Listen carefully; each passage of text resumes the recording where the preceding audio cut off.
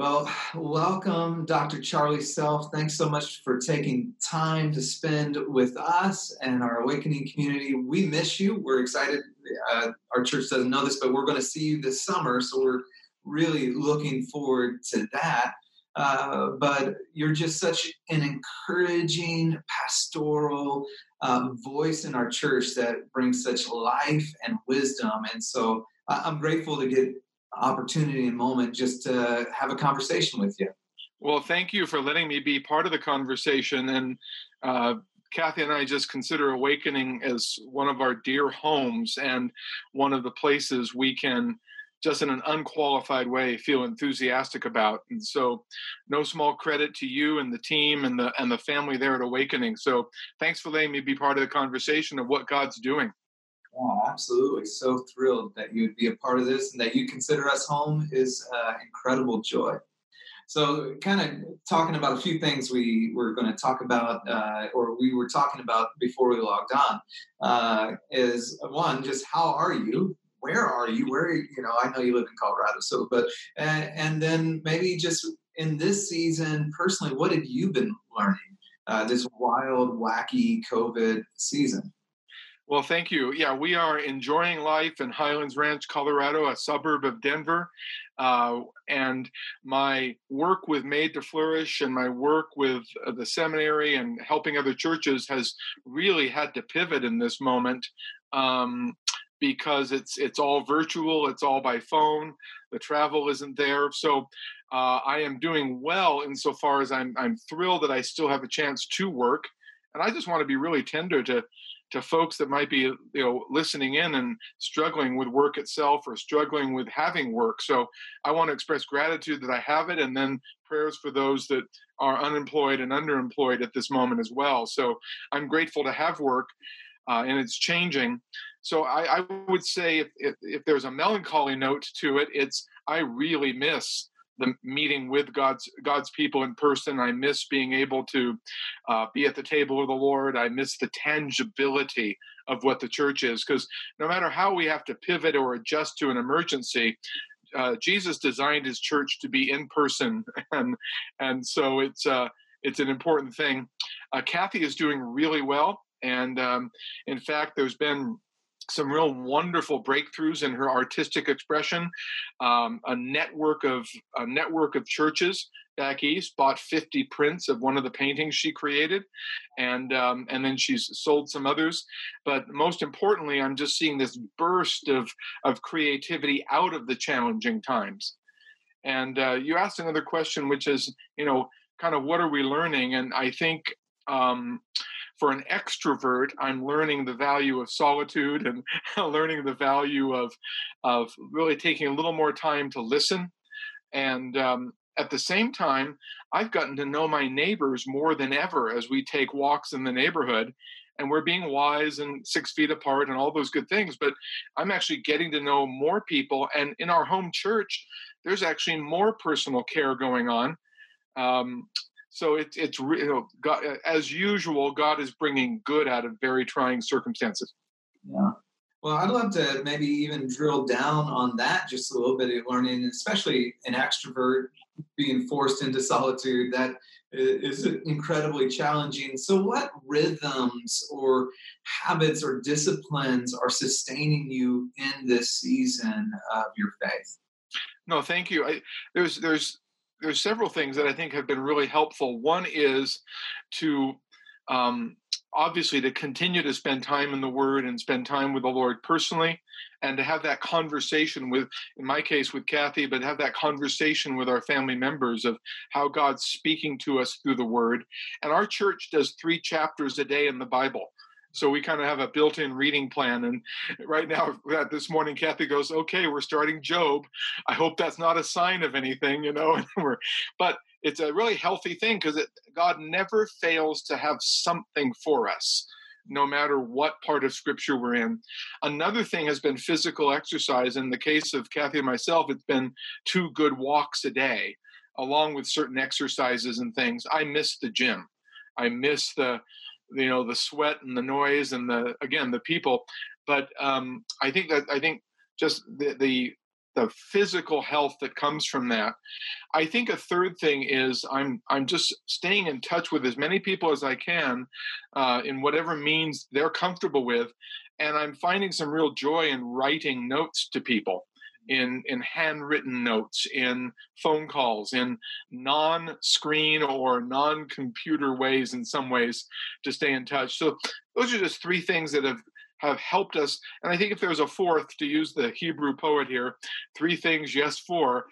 I'm getting up every day and dressing for work. Now, of course, I don't need to be formal, but I'm not just, even doing office work, I'm not just in my sweats or a t-shirt, but I'm sort of saying, okay, I'm focusing on the task today. And I think that's an important, it's subtle, but it's kind of important. I'm dressing up and suiting up for whatever it is God has for me. Yeah, no, I think those are so good, so important. God's word, getting into God's word. Physical exercise is so important.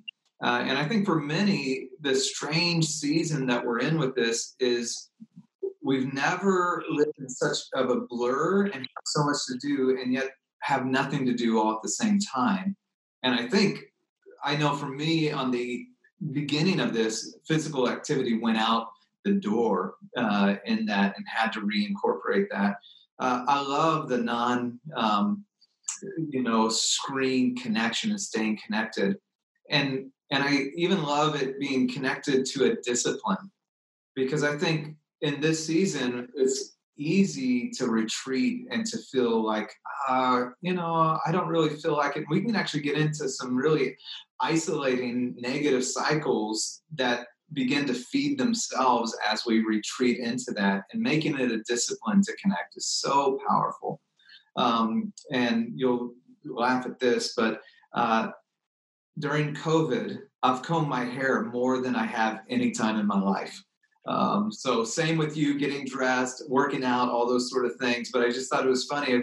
A lot of times I'll throw on a ball cap and go to the office, and work. But there's just something about feeling ready for the day that cues and being ready. So I love those four. I wanted to just restate them so that everybody could really take notes and get those there. And so then as we maybe shift gears from these are the rhythms that are sustaining you, as you look at the church, what are things that you're just encouraged by? I think so often we got to start being encouraged and not, we get the news and we're staying stuck to these feeds and what's the good going on? You're in touch with so many churches around the country. What are you deeply encouraged by? Well, there's three things that come to mind, kind of three categories that I think will be really helpful.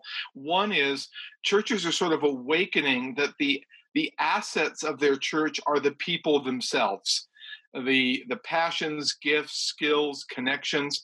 And so as we're experiencing this huge disruption, there's also been a discovery of, hold on a minute, we've got resources right in our own church to help with everything from finding jobs to helping marriages and things. So what I'll call a non-programmatic awareness of the goodness of God providing people in the church for one another.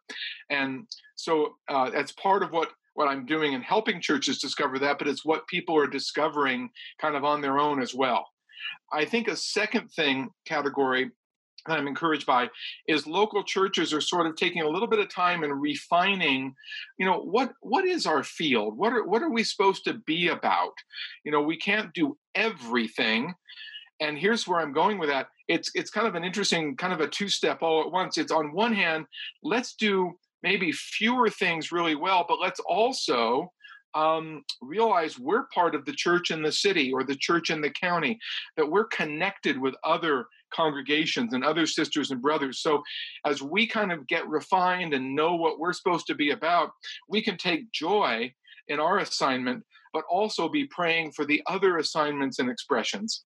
And that leads me to a third thing, and that is, it won't make a lot of headlines because it doesn't, it isn't clickbait, but there's a lot more collaboration going on. Prayer, including prayer movements, charity movements, but also business incubators and people finding out the resources of where they are, both church-based, but local governments and local nonprofits and local business networks are talking to each other in ways, and they're including the church in this. Now, I want to be really fair here. It's also a moment where we sometimes feel very marginalized, if not persecuted. We feel ignored. There are people in power that don't like us, so we have to be honest about those things, and maybe we'll look at some of that later. But I am finding, at least across the country, I am finding collaboration. So I'll just restate it. This sense of discovery that every person in our church is an asset. Every person in our church has something to offer as we weather this and come into a new world. Secondly, I think churches can think more in terms of outcomes than programs, more in terms of how are we doing and what are we supposed to be about ourselves, and not substitute activity for fruitfulness. And then collaborations.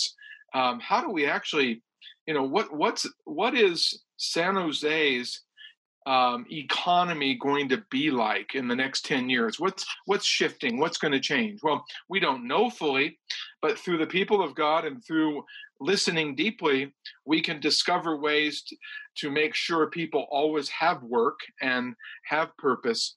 So those are three things that I'm very encouraged by. I love that. I can see all those taking place here in Silicon Valley and Awakening, and I'm deeply encouraged by the collaboration of the churches in the Bay Area.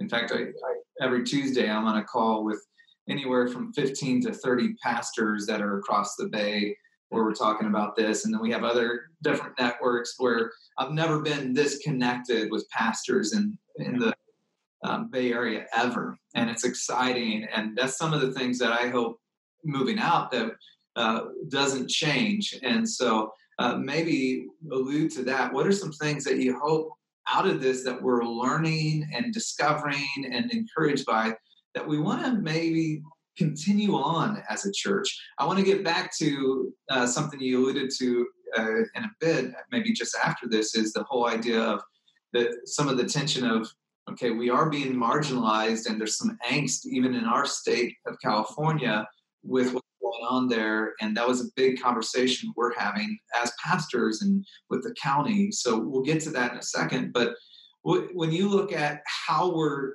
ecclesiology has changed, how we're doing church, what are some of the things as we look at this that you go like, we don't want to lose when the day comes when we can just all gather and, it's back to, quote, normal? Yeah. Wow. What a great question. Couple of things. Let's build on a couple of these things.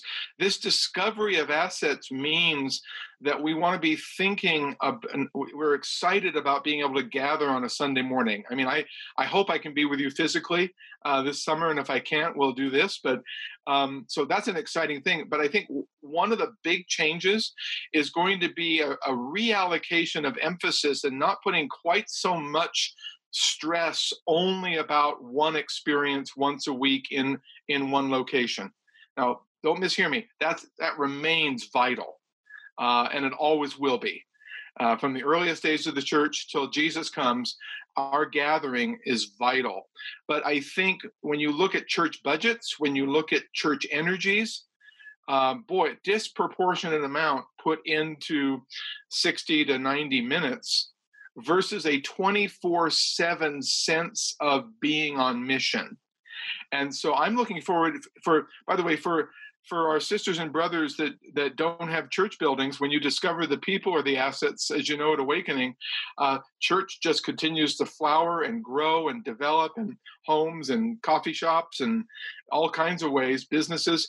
But for those, for instance, who do have buildings, how do we get them to be 24/7 hubs of fruitfulness, of business incubation and charity and partnership and prayer? And how do we, again, not stopping that? So I think that's going to be one thing I hope we don't lose, is the creativity and the innovation and the sense of being on mission apart from just a gathering. I think that's a big thing.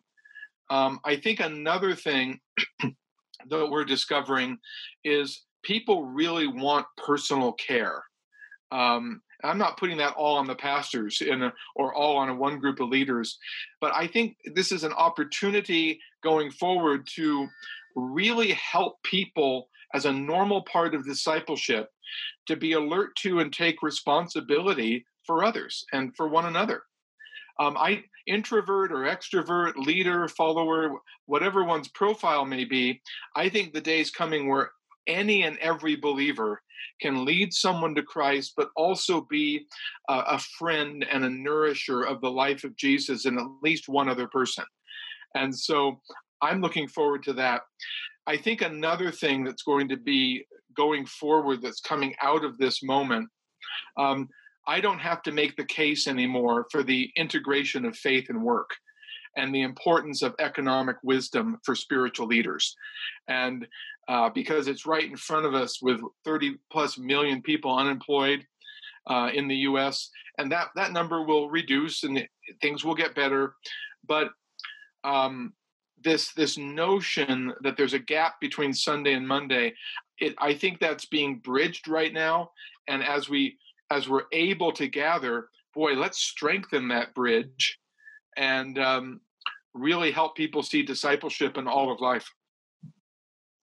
No, I love that. And it's something that goes back to some of the things that we're saying and part of our vision of, so one of the things we say is we want to be an everyday church, not just a Sunday church.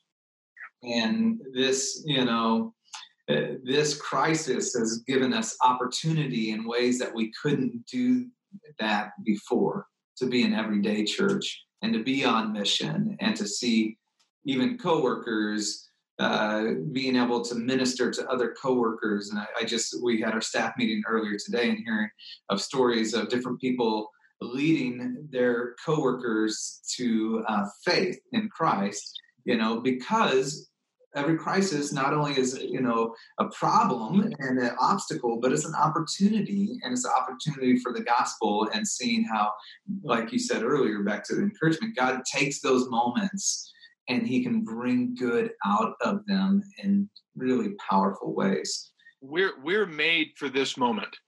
A gospel-centered, spirit-empowered community is made for this moment. One of my colleagues, who's now with the Lord, years ago, was asked one day, "What's the heart of being full of the Holy Spirit? What's the heart of?" And he, of course, he connected that with God's mission, which is what the Book of Acts is about. But he paused for a minute. He said, I think part of the heart of the work of the Holy Spirit is creativity. Is being aware and alert and able to be nimble in the circumstances that we're in. And the church did this under severe persecution in the 3rd century. They did this as the Western Empire was collapsing in the 5th and 6th century. They did it again in a variety of contexts where things around them weren't good, but God's people found ways to bring good. And I think that's just encouraging to me. At the same time, with all of that, we are in a real spiritual battle. I was just in touch with a wonderful man, and we're working together, Brian Fickert. He works at the Covenant College, but at what's called the Chalmers Center. And some listening in may have heard of his book a few years ago, When Helping Hurts. And he's just written a new book called Becoming Whole. And Brian is a 6'10" economist and a wonderful gospel brother. But as I was talking to Brian, he said, and here he is, an economist, and he's helping the poor become self-sustaining. He's doing all this research around the world. And then he says this: we have got to recognize our spiritual battle. We need the Holy Spirit and creativity.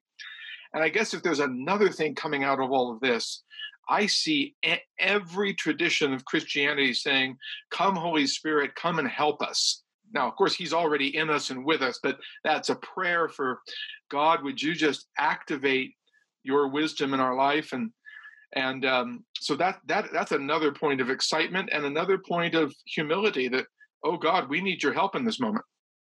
Yeah, I think it has so much to do with our finally being aware we don't actually have control. We're desperately dependent beings that can only function and operate with the empowerment of the Spirit of God in our lives, right? I mean, yeah. Having these moments, they just revealed what's already been true the entire time of us, That's thank you, Pastor. That, and lest people think it means passivity, the Holy Spirit works in such a way that our personalities and bodies and circumstances are all integrated in the process. And so what's exciting is that God offers us wisdom at work, and wisdom for our marriages, and wisdom for our relationships, and wisdom for church leaders to kind of say, okay, how do we pivot and adjust? And so I just that what I'm hearing from people I admire and learn from is that I think we need to have an expectation that He really will speak to us.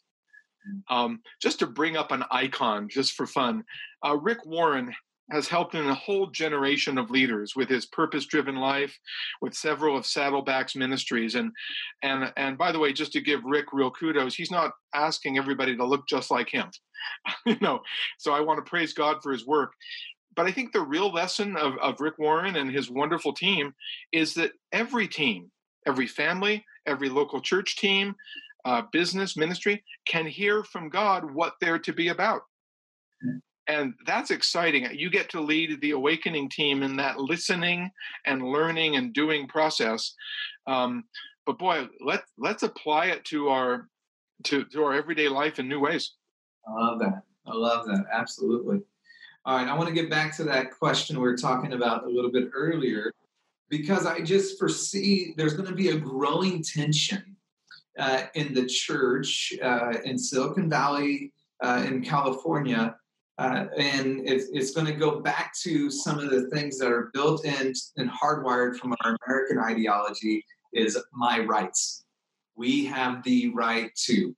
And so then part of it is, when can we regather as a church? When can I can't wait till we can all be together and worship together, and, take communion, have the ministering of God's people in one place. And so, yet at the same time, there's a reality, at least where in large part of the churches were either not even thought of or willfully neglected in spaces. And I'm a part of a group that's I'm not there's a handful of guys. I'm not one of them, but they're working directly with our county, and then they come back report to us as the primary faith organization of how this looks. But instead of it just being we want to cooperate, it's been fairly difficult. And how should we as the church, in your estimation, respond in these seasons? I think there's just some biblical values and ways in which we're called to respond when things don't go the way we think they should or the way they ought to. Yeah, good. This is not unique to Silicon Valley, although Silicon Valley and other urban centers like her face it more than other cultures or more than other geographies that are at least a little more sympathetic to the institution called church. So I'm going to start with a couple of key spiritual principles, and then I'm going to move into a couple of wisdom principles. I think the first thing is we have to just be in touch with our own emotions and not make decisions on our reactions. I can't, by the way, I pay attention to Silicon Valley in California. It was my home for most of my life. And I'll have to admit, my first reaction to things that come from various governmental agencies or various public figures is not always holy. When I say that, my first reaction, not what words I'm going to say or decisions I make. So we need to take that reaction and, first of all, turn it into prayer. I think one of the best things that every awakening member could do, every member of every gospel church in Silicon Valley do, would be to pray for the city county, and state leaders by name and bless them. And you can absolutely be upset with what they may be doing or not doing, but there is a power in that blessing. There's a power in moving in the opposite spirit of what's coming against us. So that's one kind of principle. A second principle that I think is really important is to distinguish between marginalization and overt persecution. Yeah. We are marginalized by elites. That's part of a givenness that's been developing over the last 40 years. So that's not a new thing. We do feel like exiles in our home.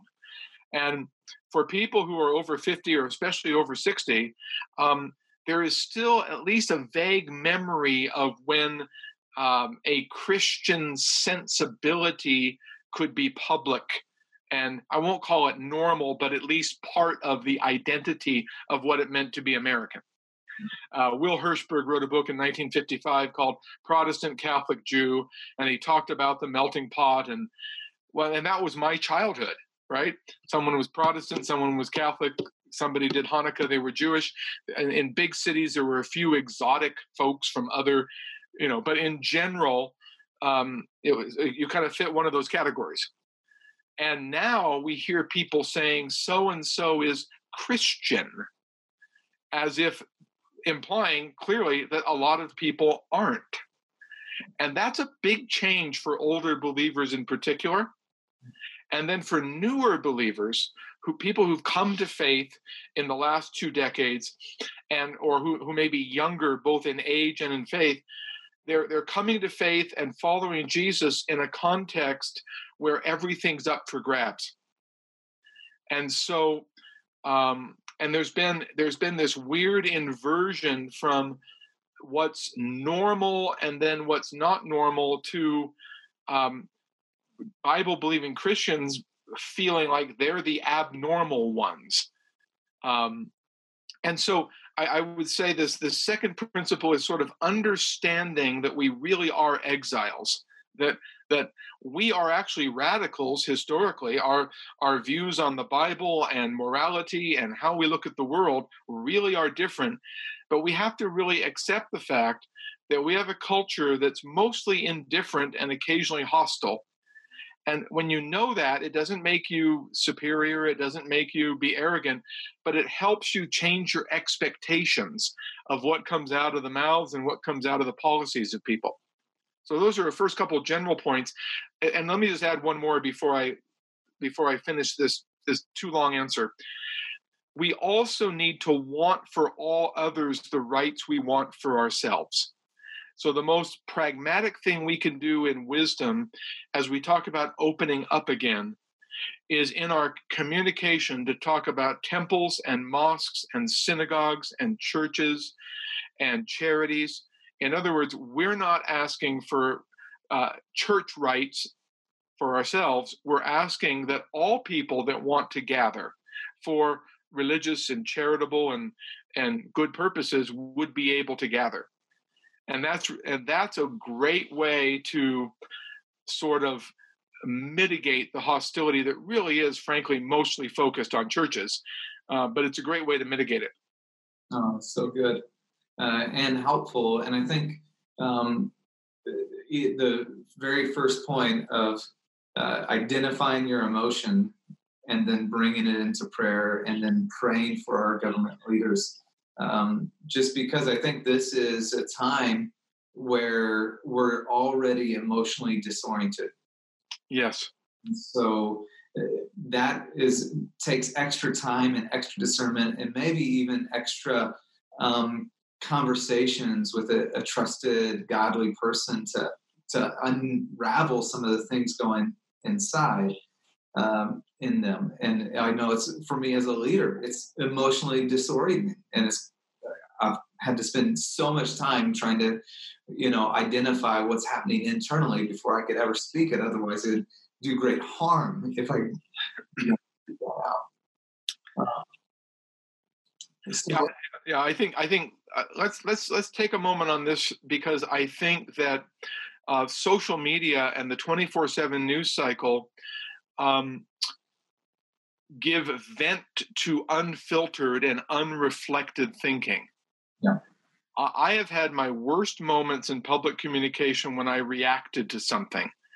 And I think about 4 years ago, the Holy Spirit, it doesn't mean that I won't speak to an issue, but the Holy Spirit said, unless it's just a prayer point or an immediate crisis, wait 2 or 3 days before you write or speak to something, so that what you're doing is reflective and not reactive.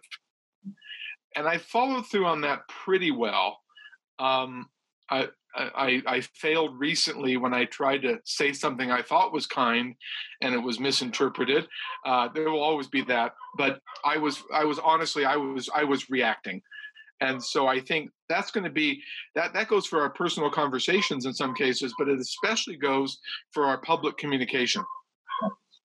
I think that's so important. And as you know, our church is a young church, and those are disciplines of the soul, back to what we're talking about, of reflecting before reacting. And it's so critical. Like you said it so well, I can't restate it, but it's just, we're living in a world that is just unfiltered. And you said another word I'm trying to remember. Well, it's unreflective. Unreflective, there you go. Yeah. And so then, but that is determining our understanding of reality right now. Yeah. Our emotions are the most important determiner of what's true. And so if we don't take that time to reflect, then and I'm saying that's what our culture says about our emotions, but then we're going to do great harm in this season. We are. And I think, Pastor, one of the other things that's important is to realize we are in a spiritual battle where the most basic things are being contended for. Two of them are right in front of us every day. What does it mean to be a human being, male and female? And then what does it mean to know anything with any certainty at all? And I'm not here to answer those. Those are multiple Zoom calls, right? Both of those issues.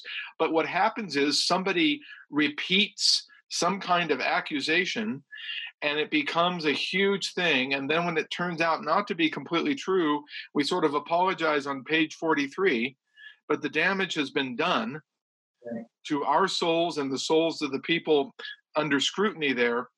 And so I would say we have to really be wise here. The other thing we have to do that I've been really praying and thinking about a lot, we have to be able to affirm our absolutes while living with people who have different ones next door. And what we're contending for, we're contending for the truth, and we want people to love Christ and step into God's ways and discover that his ways are good.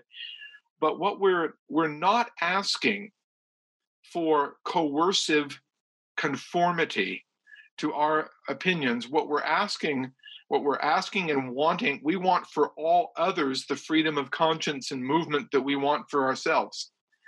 And so when somebody has a different view of what it is to be human, or somebody has a different view of morality, or somebody has a different view of a political solution for things, what I think we need to realize is we're aiming for proximate justice, not a theocracy.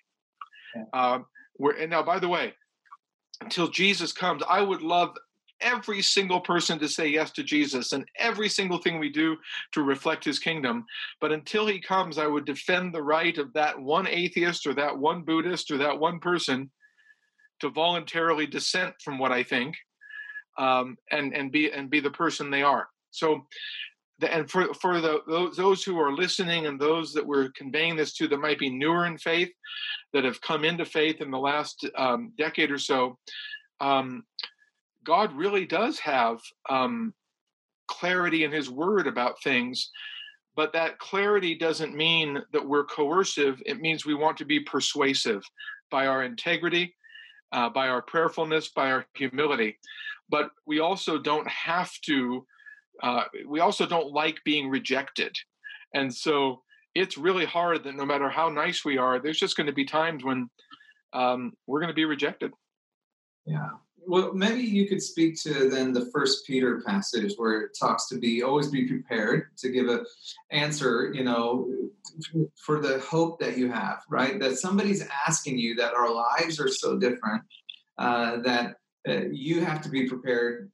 That what is winsome and what is persuasive isn't necessarily winning an argument, but living out God's ways in such a way filled with hope that it's attractive. And maybe you can talk about that a little bit.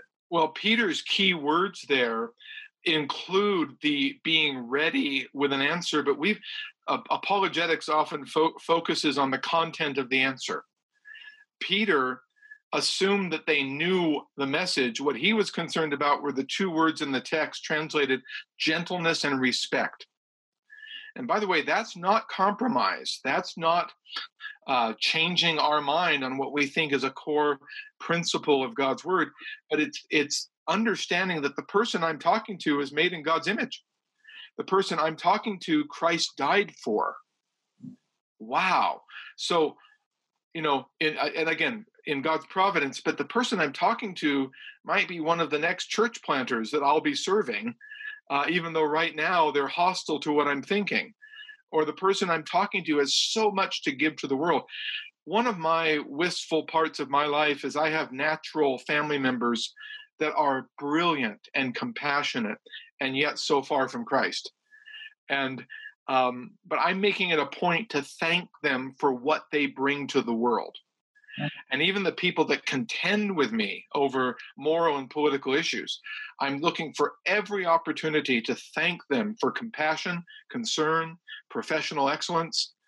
And so I think James Sire, one of the great Christian apologists for half a century, and he's done a lot in giving us worldview and good content, but he said, you know what? The best apologetic is incarnational. And that's a fancy word for lived out faith that's relational with others. And this is what I see at Awakening. This is what I see in some of the sisters and brothers you get to work with, both in your church and the other churches that are blossoming in a valley that they say, oh, the church doesn't have a chance. Not at all. The gospel is doing its work. But with the gentleness and respect is a critical thing. Absolutely. And I'm so glad you keyed in on that. And it's one of those things where, as I bringing it back to earlier, the person that just led their coworker to faith, they lived a life that was winsome in such a way that the coworker knew they could go and ask them, hey, I need something right now. You have something. Could you tell me about it? Could you point me in the right direction? And they can have a conversation. And that comes through that incarnational, gentle, respectful, and filled with hope, offering the life and love of Jesus. Pastor, you just said something very important at the beginning of your comments, and that was leading a fellow worker to Christ. And you've unearthed something. If you were to ask me, what's a concern that you have going forward? It would be that we not stop actual verbal witness of the gospel. In our desire to be servants, in our desire to care for the poor, in our desire to live out our faith, indeed, we need to realize at some point we actually do have to share the story and our story and call people to receive it. And again, it can be done in this wonderful and warm and caring style. And here's one of the reasons we don't have a lot of verbal witnessing sometimes. We don't like rejection. No. But what's happening is if we're growing in our faith, they're not rejecting us. They might be a little bit, but they're struggling with submission of their will to the will of the Lord Jesus Christ. Because we can make excuses of corruption in the church. We can make excuses of all kinds of historical things. And by the way, I have found it really wonderful to just look people in the eye and say, you know what, like Daniel of old, I repent. You're absolutely right.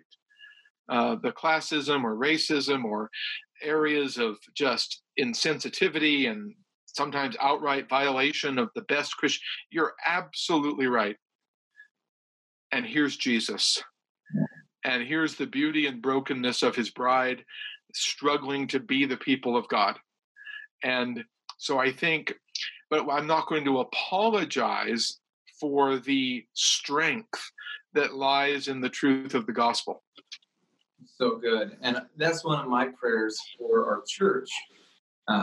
As my dream has always been for years, in Acts 2, I have just written down a BHAG, the big, hairy, audacious goal, like where it says, hey, the Lord added to their number those who are being saved.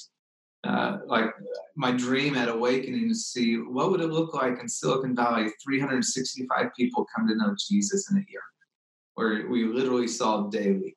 But it doesn't start or happen because I preach a great sermon or we put on a good production and experience. There's those moments and those are important, but it happens because people who have experienced the gospel then are on mission, living it out and sharing it with their coworkers and their neighbors. And I think that's part of the opportunity that we live in now that is greater than ever before for us to extend the gospel. So maybe as we're closing up our time or finishing up our time, what are like just some of those strategic opportunities that as a church we don't want to miss out on? As you forecast the next 6 months, there's strategic opportunities ahead of us that if we lean in as a church, the kingdom fruit is just going to be so impactful. So what are a few of those things? Well, I mentioned it at the beginning, but let me reiterate this: really knowing each other. And I think why that's important is as we're on mission, and remember, I'm a member of Awakening, so I'm going to join you here. As we're on mission, we also need to know there are other brothers and sisters that can help us if we face some questions or face some situations that we don't quite know about. So I would say let's really work at helping the body know itself, helping people know who are go-to people. So someone's sharing the gospel at work and a coworker brings up a question that they're not sure what to do with. And it's one thing to say, check this website out. It's quite another to say, hey, I think, John or Mary are really, they can really help me with that. And what a great thing to say to your coworker, I'm going to find out about that and we'll be back in touch. Or as we lead people to Christ, we don't just sort of hand them off to a program, but nor do we need to be eternal counselors. We get to be friends. So I would say helping people grow in heart capacity to welcome one or two new friends in the church and outside the church, each year, because that's how things grow. And when I consult with churches, I ask the elders, have you invited a colleague from work to the church? If they have a quick yes, I've got a pretty healthy church. If they pause, we've got work to do, right? But part of it also is, have you shared your faith? So I think that's one area. I think another practical thing is, and it may be connected with the first one, is we can't all know everything about everything. And so the more we can get sort of comfortable with and this is where you can really help us, Pastor, and you and the team, really help us see what normal looks like that's universal, and then see what may be particular with people. So it's normal that we can get into God's word. It's normal that we can have our marriages, if we're married, be healthy, or relationships be healthy. It's normal that we can share our faith. But there may be some things that really are callings or are specializations of others.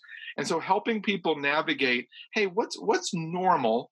And then what do I really need to lean on others for? That's going to be really practically helpful in the days ahead. Yeah, so good. And yeah, I think even more important as the needs are growing, being able to know one another in deeper ways, because I think more questions from people are coming. And so we got to be prepared. Well, if I can just add one economic wisdom piece here, churches, pastors need to understand economics in a basic sense of the goodness and importance of work, what exchange is, that people come out of poverty with dignifying work. But there's so many good resources by which they can help folks, that each church doesn't have to reinvent the wheel. That collaboration can be part of that. And so that's why I love doing what I do.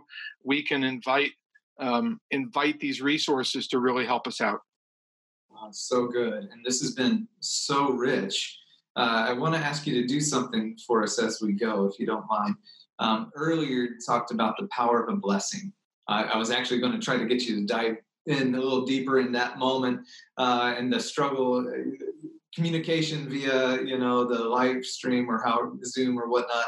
But would you take a moment, because you talked about blessing your political leaders, but would you just talk, what is it that makes blessing so powerful? What is it? Talk about the blessing.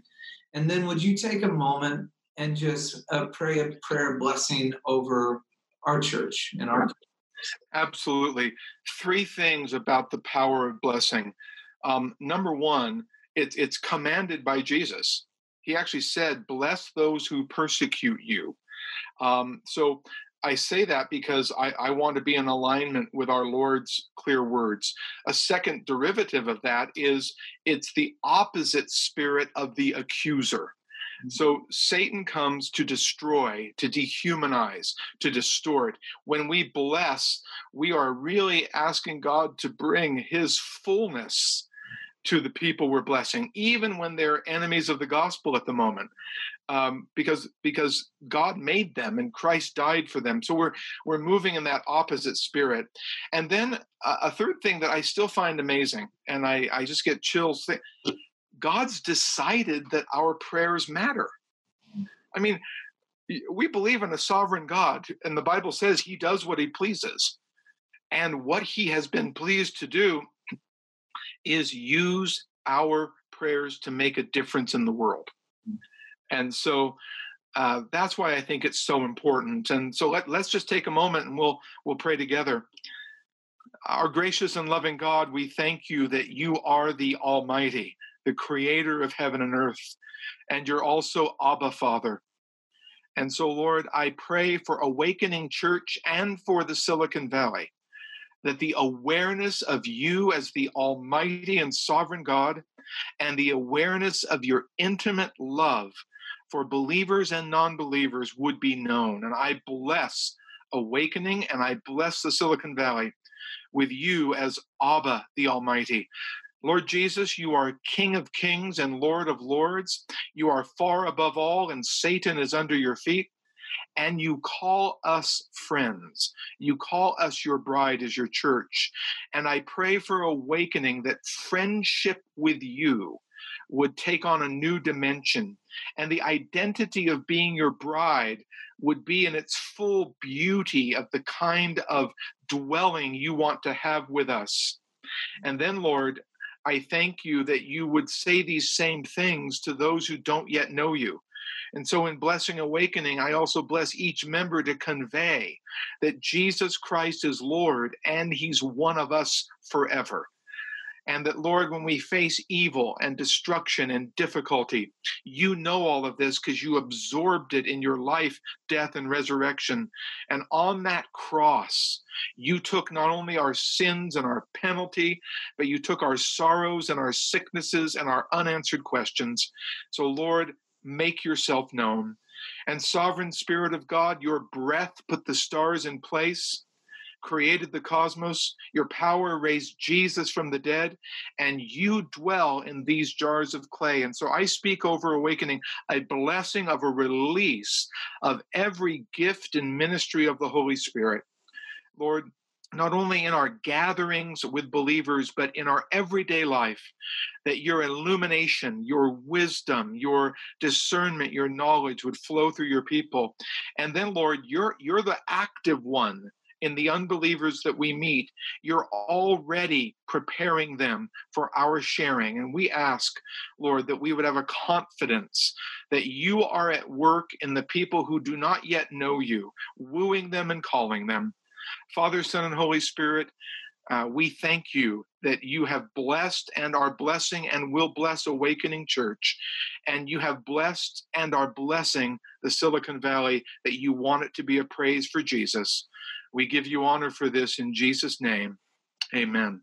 Amen. Amen. Thank you, Dr. Charlie Self. So appreciate it. Thanks for being so generous with your time and blessing me and our church. I'm so grateful for you.